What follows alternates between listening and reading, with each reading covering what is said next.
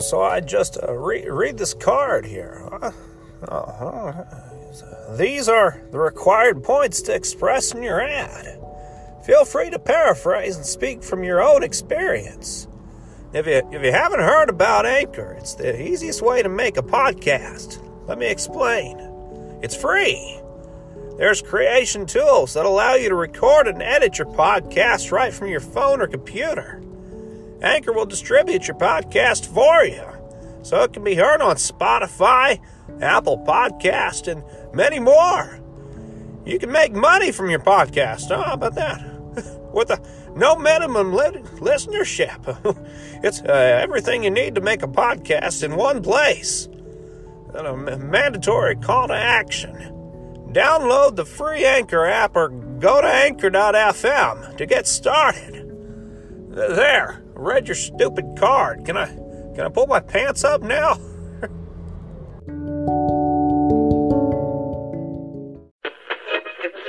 The following is a very important message. Uh-oh. Looks like somebody's leaking. Hello. You've come to Happy Coffee Break. We give you happy coffee. And then you go away.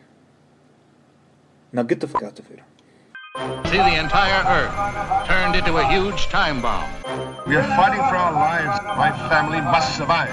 I'm not the enemy. I don't know who the enemy is. State your name. Sergeant Mahoney. I'm gonna be a hound. Be a hound. Don't you dare touch me!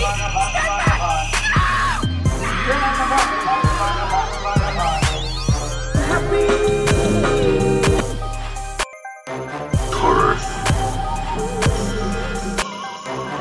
Coffee.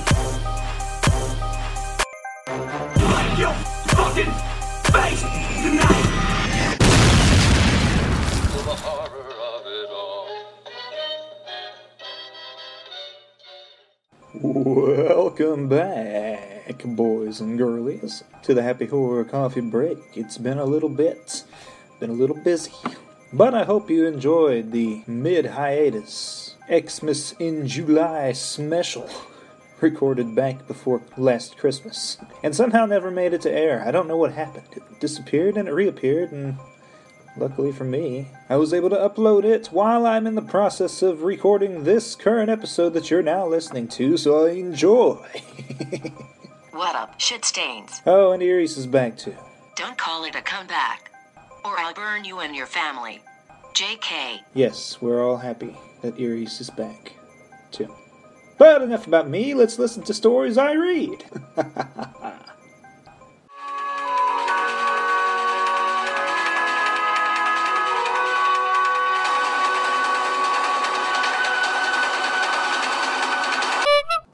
Okay, kid. I'm gonna give you one more chance to tell your side of the story. Let's start from the beginning. Okay. That afternoon, after school, my friend Dalton and I met up with Jake. I just turned 18, so I went ahead and bought them some smokes. We went into the thick wooded area behind the store, and we stopped at this crossroads about halfway through the woods. There's a stone up there that marks the center, and we just sit around it and just shoot the shit for hours. But that day felt a little different, didn't it? Yeah, well, I mean, we talked about going to this little cavern further out, just before the town line. You know, right there would be totally out of sight and not have to worry about anyone walking dogs or checking up on us. Well, it's pretty cool, you know. Nobody goes out there because it kind of smells like farts. That's sulfur, kid. Well, you know. Alright, keep talking. So we went to the cavern, we put our flashlight down, and pulled out a new pack of cigs. Now, I packed mine against my palm for a moment, but Dalton and Jake just tore theirs open and dug right in. They kind of looked at me with this goofy look, and I was like, what? And so, why do you smack your hand with the pack like that? And so I say, it packs the tobacco so it stays lit longer. That's how my grandfather did it, at least. Like, that's how your grandfather did it? That's how your grandfather did it? Your grandfather killed a bunch of kids too? Big family killers, huh? God, Whoa, simple tits, get out of here. Simple tits, go lay down. Jesus. Alright, kid, keep talking. Oh, okay, so Dalton said it's a myth. I just laughed it off. And what happened after that? Well, that's when the shit hit the fan. After I lit up my smoke, we started to hear a strange tapping noise from just outside the cave. Now, it wasn't too far out, but the light wasn't strong enough to reach all the way down the cavern walls, so we just all kind of stared into the darkness for a moment. We just wrote it off as a bat or something. Thought it was a bat? You thought it was a bat? How about I take a bat to your skull? No, Simpletons, get the hell out of here. Who the hell's watching the door? Okay. So we chatted it up for a bit, had a couple more cigarettes, decided we better get home before dinner. But as soon as we stood up, the tapping noise started again. It was more like a smacking this time. It was louder, too. But you didn't see what it was? No, we just kind of stared at the darkness. This time I shined a light at it and I noticed something. I saw kind of like a silhouette a little ways down. And it kind of reminded me of somebody packing cigarettes like I was earlier. Dalton asked who it was, and I just shook my head and said, let's get out of here. As we got up and left, it started smacking again. But this time it was coming from outside the cave. I could see the light ahead, but there wasn't a silhouette this time. I was like, what the hell, dude? And you didn't see anybody? No. I was like, who is this guy? And we just kept walking out anyway because we had to get out of there. And we walked out in the sunlight and we just braced ourselves for like some kind of homeless creep or something. We didn't see anybody and we thought it was all cool. But then suddenly... Susan, can we get a fresh pot of coffee? Thank you, Susan. Go on. There's a big gust of wind and it threw leaves all around us. And I heard Dalton. He was like, Gah! And Jake was like, Gah! And they were both at the same time like, Gah, you know? And I swung around to see what was going on and I saw him. Him? Or it. I don't know. It was like a tall man. Baby! Standing about 8 feet. And he was holding Dalton and Jake by the backs of their hoodies. And like right next to him there was this big, like ornate wooden box. And they were just kicking and throwing themselves around and they couldn't get out of his hands. And I was like, come on, man, just let him go. Well, of course he didn't let him go. You keep saying he. Yeah, I don't know. But he had on a silly little cowboy hat, and he wore the black button-up shirt with a tan vest over it. But his face... Yeah, what about his face? It looked human, but his nose was gone. This guy didn't have a nose? No, he just had these little slits on his face. It was chilling as fuck. Whoa, watch your fucking mouth, kid. Sorry. I knew I had to think fast, but every time I do that, I always make stupid mistakes. So, what'd you do? Well, I lunged forward, and I grabbed them both by their sweatshirts, and I yelled, hey, let him go! But he didn't let him go. Now, he looked at me, and he shrieked, like, ah! You know? It shook me loose of him, and then it just shocked me, and I let go, and fell backwards, and I started to hear that sound again.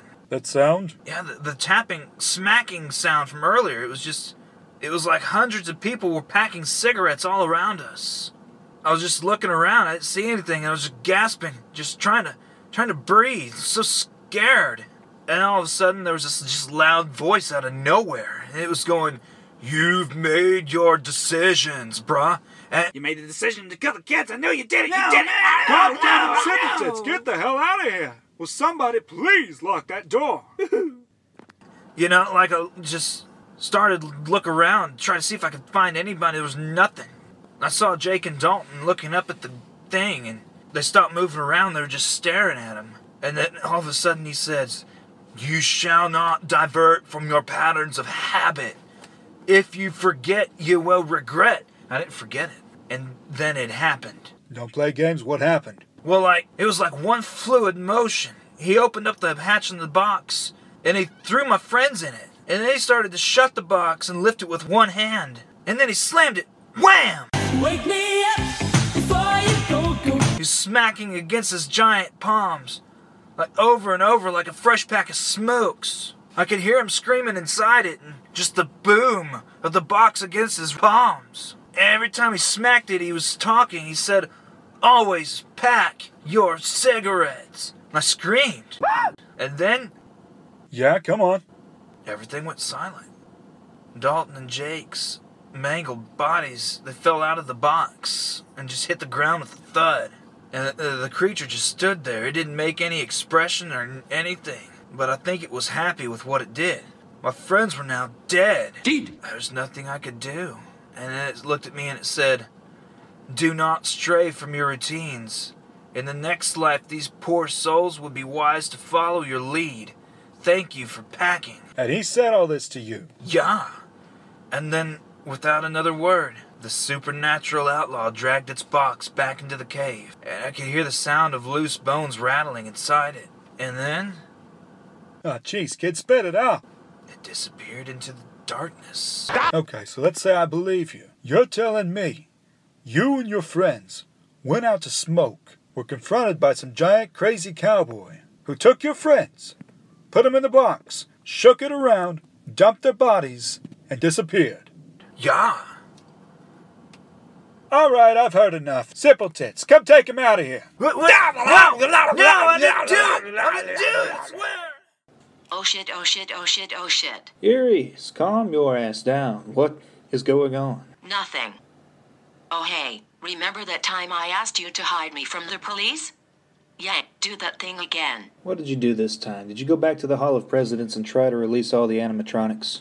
No, you idiot. They took out the access ramp so I can't get back inside. Let's just say for, I don't know, $20. I never saw you. How about I just piss my antifreeze into your Kool-Aid when you least expect it? Well, I think the police are arriving at... Fine. Here. I took it from your wallet earlier anyway. Well, thank you. Jerk. Well, let me just take off the... There. Now you're just a regular desk lamp and floor vac again. Oh, while we try to sort this nonsense out, let's go to the next story. In the criminal justice system, Lovecraftian monster stories are considered especially stupid. In the creepypasta universe, the dedicated detectives who investigate these stupid stories are members of an elite squad known as the Stupid Stories Unit. This is that story.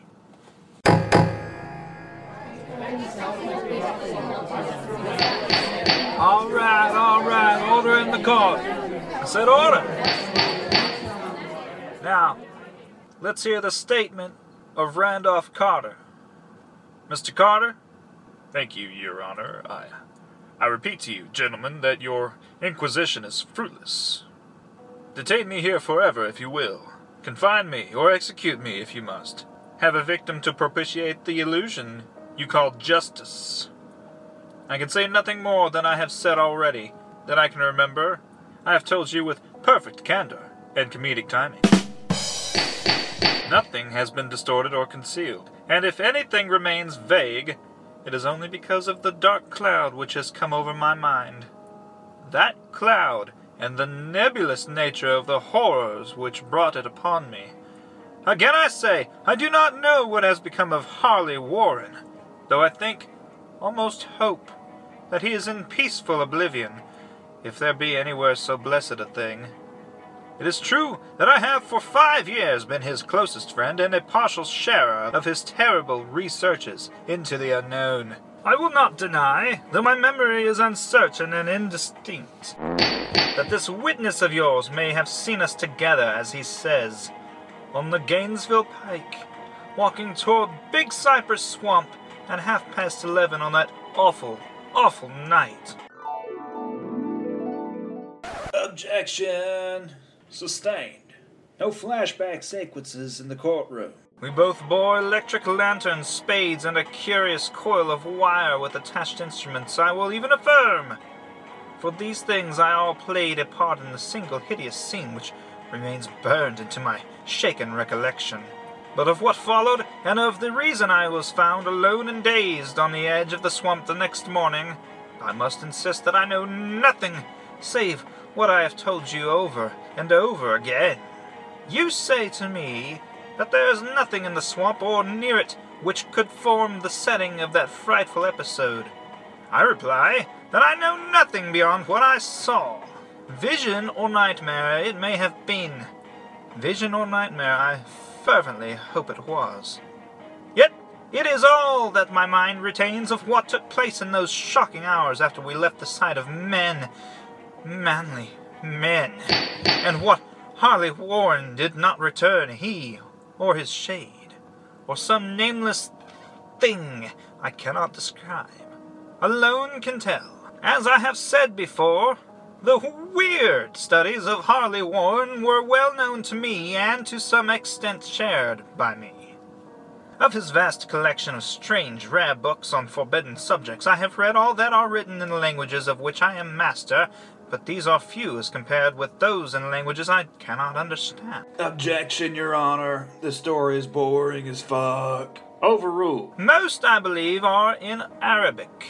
In the fiend-inspired book which brought on the end, the book which he carried in his pocket out of the world, was written in characters whose like I never saw elsewhere.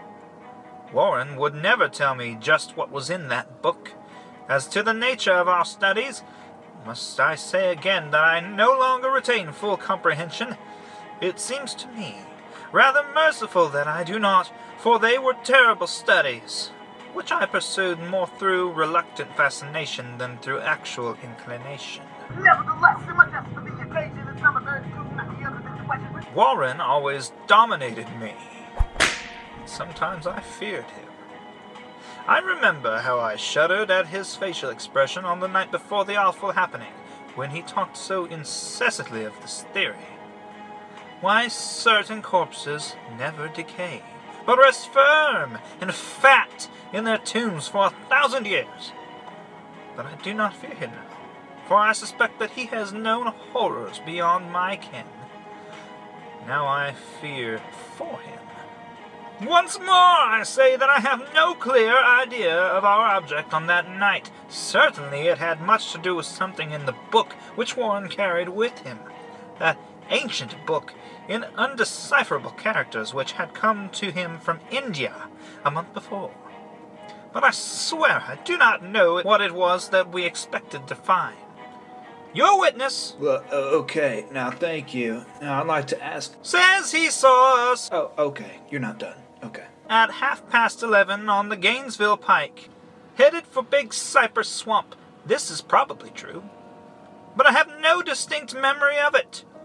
The picture seared into my soul is of one scene only, and the hour must have been long after midnight, for a waning crescent moon was high in the vaporous heavens. The place was an ancient cemetery. So ancient... How ancient was it? So ancient that I trembled at the manifold signs of immemorial years. It was in a deep, damp hollow, overgrown with rank grass, moss, and curious creeping weeds, and filled with a vague stench which my idle fancy associated absurdly with rotting stone. On every hand were the signs of neglect and decrepitude, and I seemed haunted by the notion that Warren and I were the first living creatures to invade the lethal silence of Centris.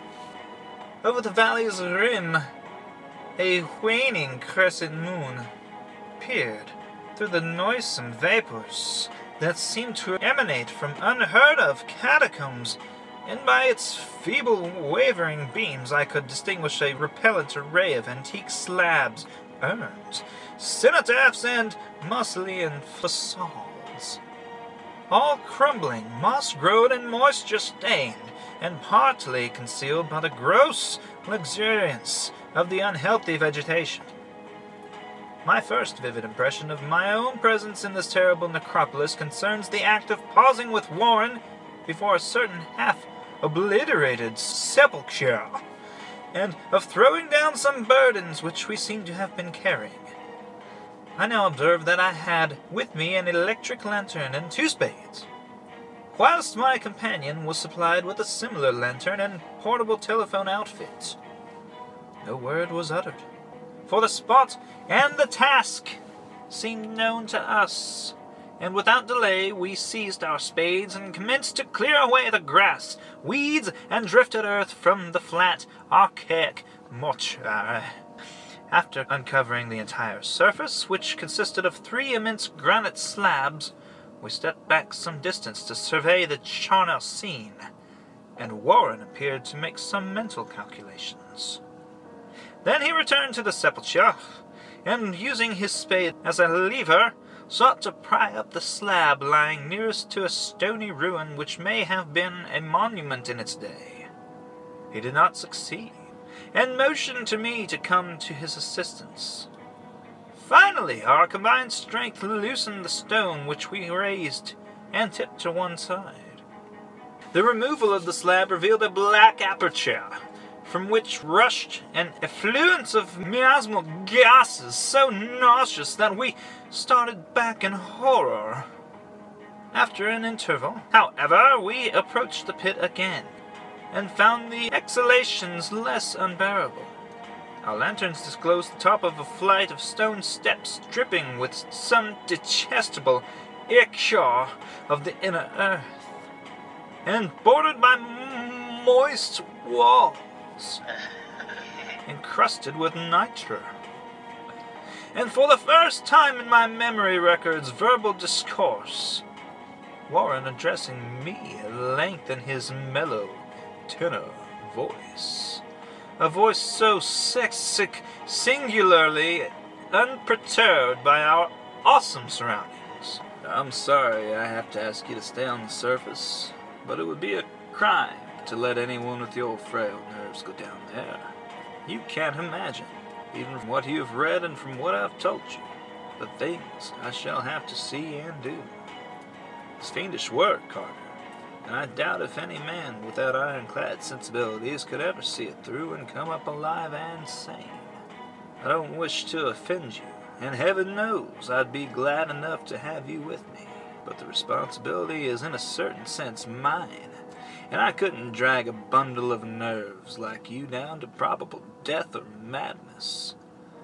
I tell you, you can't imagine what the thing is really like, but I promise to keep you informed over the telephone of every move. You see, I have enough wire here to reach the center of the earth and back.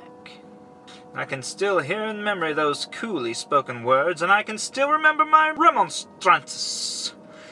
I seemed desperately anxious to accompany my friend into those sepulchral depths, yet he proved inflexibly obdurate. At one time he threatened to abandon the expedition if I remained insistent, a threat which proved effective, since he alone held the key to the thing.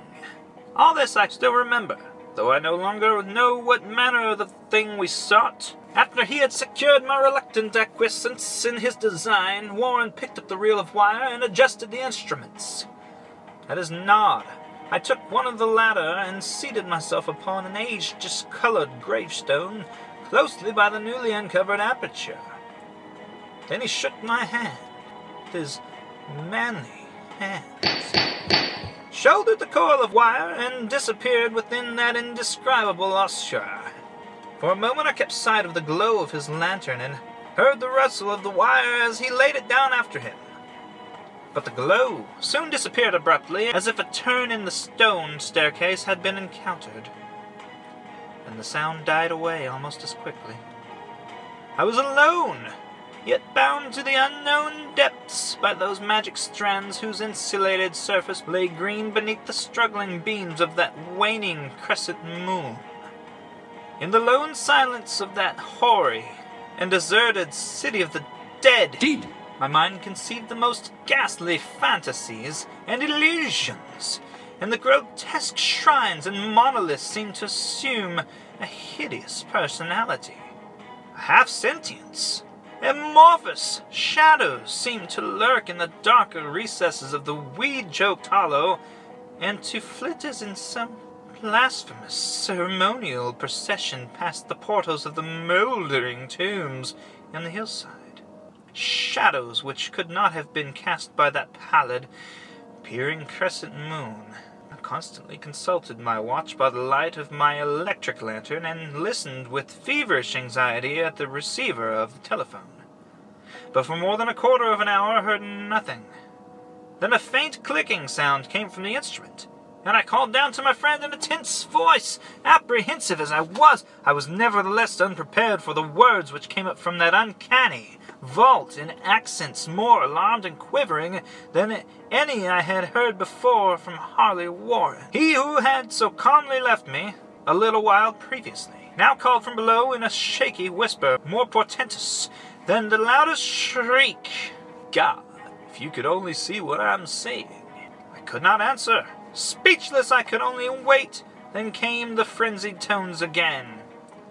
Carter, it's terrible, monstrous, unbelievable. This time my voice did not fail me, and I poured into the transmitter a flood of excited questions. Terrified, I continued to repeat, Warren, what is it? What is it? Once more came the voice of my old friend, still hoarse with fear, and now apparently tinged with despair. I can't tell you, Carter. It's too utterly beyond thought. I dare not tell you. No man could know it and live. Great God! I never dreamed of this. Stillness again, save for my now incoherent torrent of shuddering inquiry. Then the voice of Warren in a pitch of wilder consternation. Carter, for the love of God, put back the slab and get out of this if you can. Quick, leave everything else and make for the outside. It's your only chance. Do as I say and don't ask me to explain. I heard, yet was able only to repeat my frantic questions. Around me were the tombs and darkness. Darknesses! And the shadows. Below me some peril, beyond the radius of the human imagination.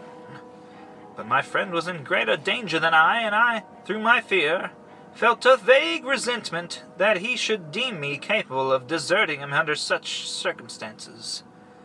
More clicking, and after a pause, a piteous cry from Warren. Beat it. For God's sake, put the slab back and beat it. Carter, something in the boyish slang of my evidently stricken companion unleashed my faculties. I zipped it back up. I formed and shouted the resolution. Warren, brace up! I'm coming down! But at this offer, the tone of my auditor changed to a scream of utter despair. Don't. You can't understand. It's too late, and my own fault. Put back the slab and run, you bastard. There's nothing else you or anyone can do now. The tone changed again, this time acquiring a softer quality as of hopeless resignation. Yet it remained tense through anxiety for me. Quick, before it's too late. I tried not to heed him, tried to break through the paralysis which held me, and to fulfill my vow to rush down to his aid. But his next whisper found me still held inert in the chains of stark horror. Carter, hurry. It's no use. You must go.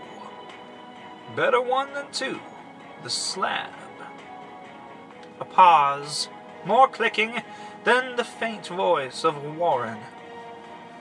Nearly over now. Don't make it harder.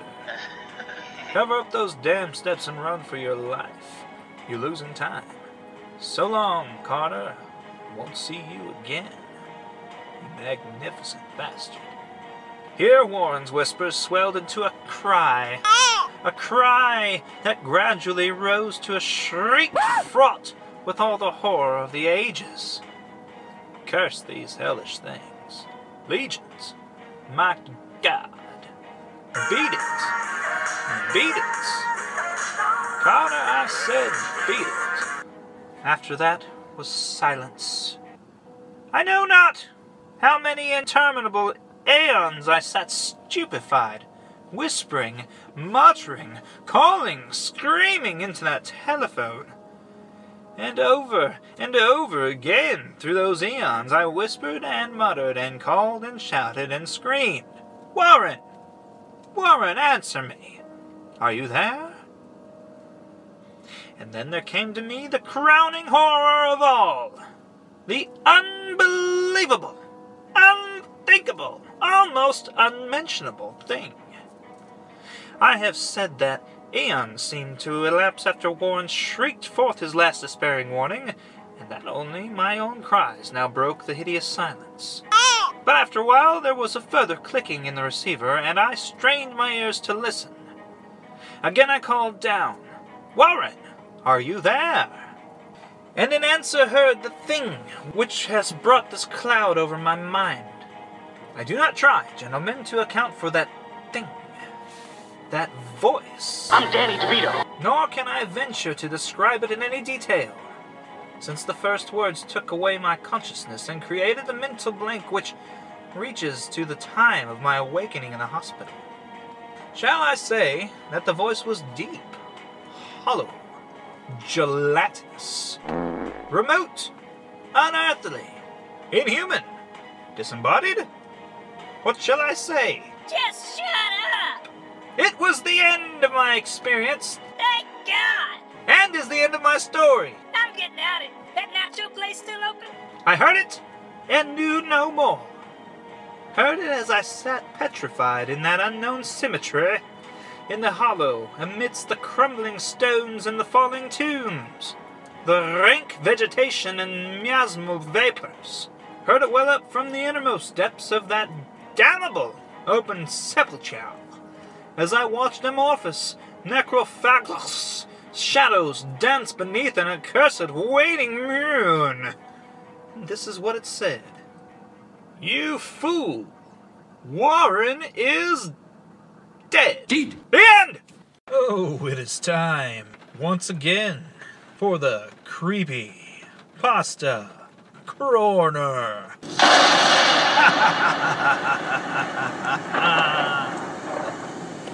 Oh. Tonight's creepypasta is called Nighttime Twitches by Quintong. Do you ever lie awake at night, trying desperately to fall asleep?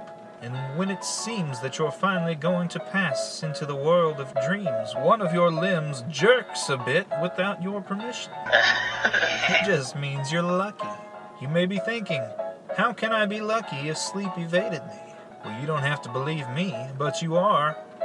You see, our world isn't the only world. Most people can't see, let alone comprehend it, but there are different planes surrounding us. You can think of it as there being different levels, or layers, if you will, to existence. There could be someone occupying the very same space as you right now. I know that this doesn't make a lot of sense to you right now, so just let me finish. These layers of existence overlap in certain ways. Have you ever put down something on a certain spot and then when you want it again, it's moved? Or maybe it's gone completely and you never see it again. That doesn't matter too much. But the point, it wasn't you that moved it. You can blame this phenomenon on a lot of things, but only one explanation is really true. Something on another plane moved it. Enough is enough! I have had it with these motherfucking planes! It could be you from another point in time, or an alien creature. But I'm not here to explain why your favorite shirt is suddenly gone. No! This is a lot more serious than that. Those alien creatures I mentioned, some of them don't know that we're here too, and some of them just don't care. But there are others. Others that want to take what we have. Others that want to enslave us.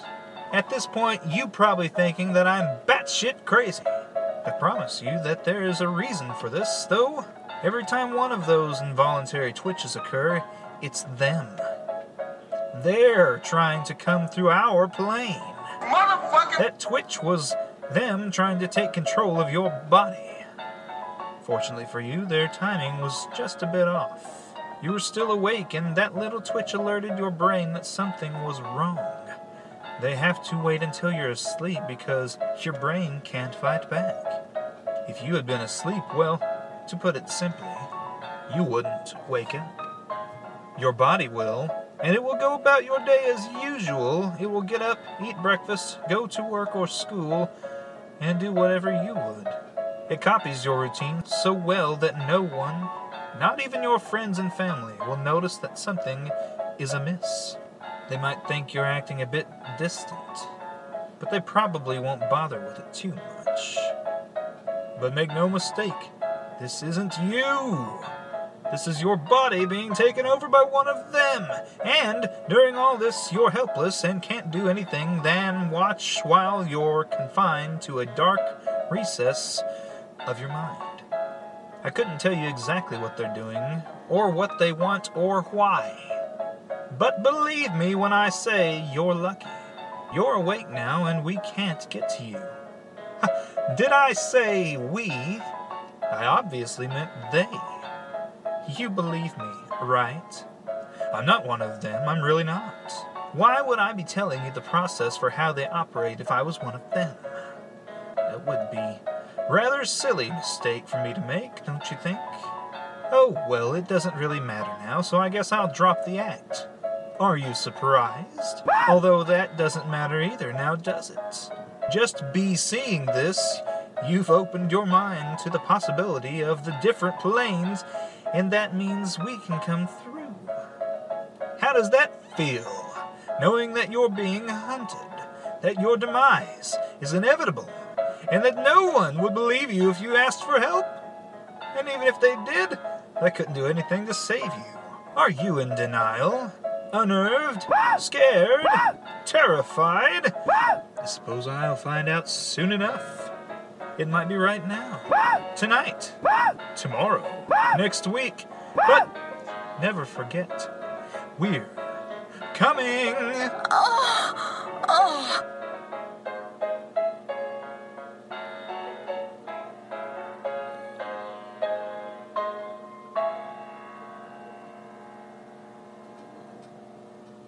Oh, and that about wraps it up for this week's installment of your favorite crappy, creepy pasta dramatic reenactment cast. Yes, what an awesome show.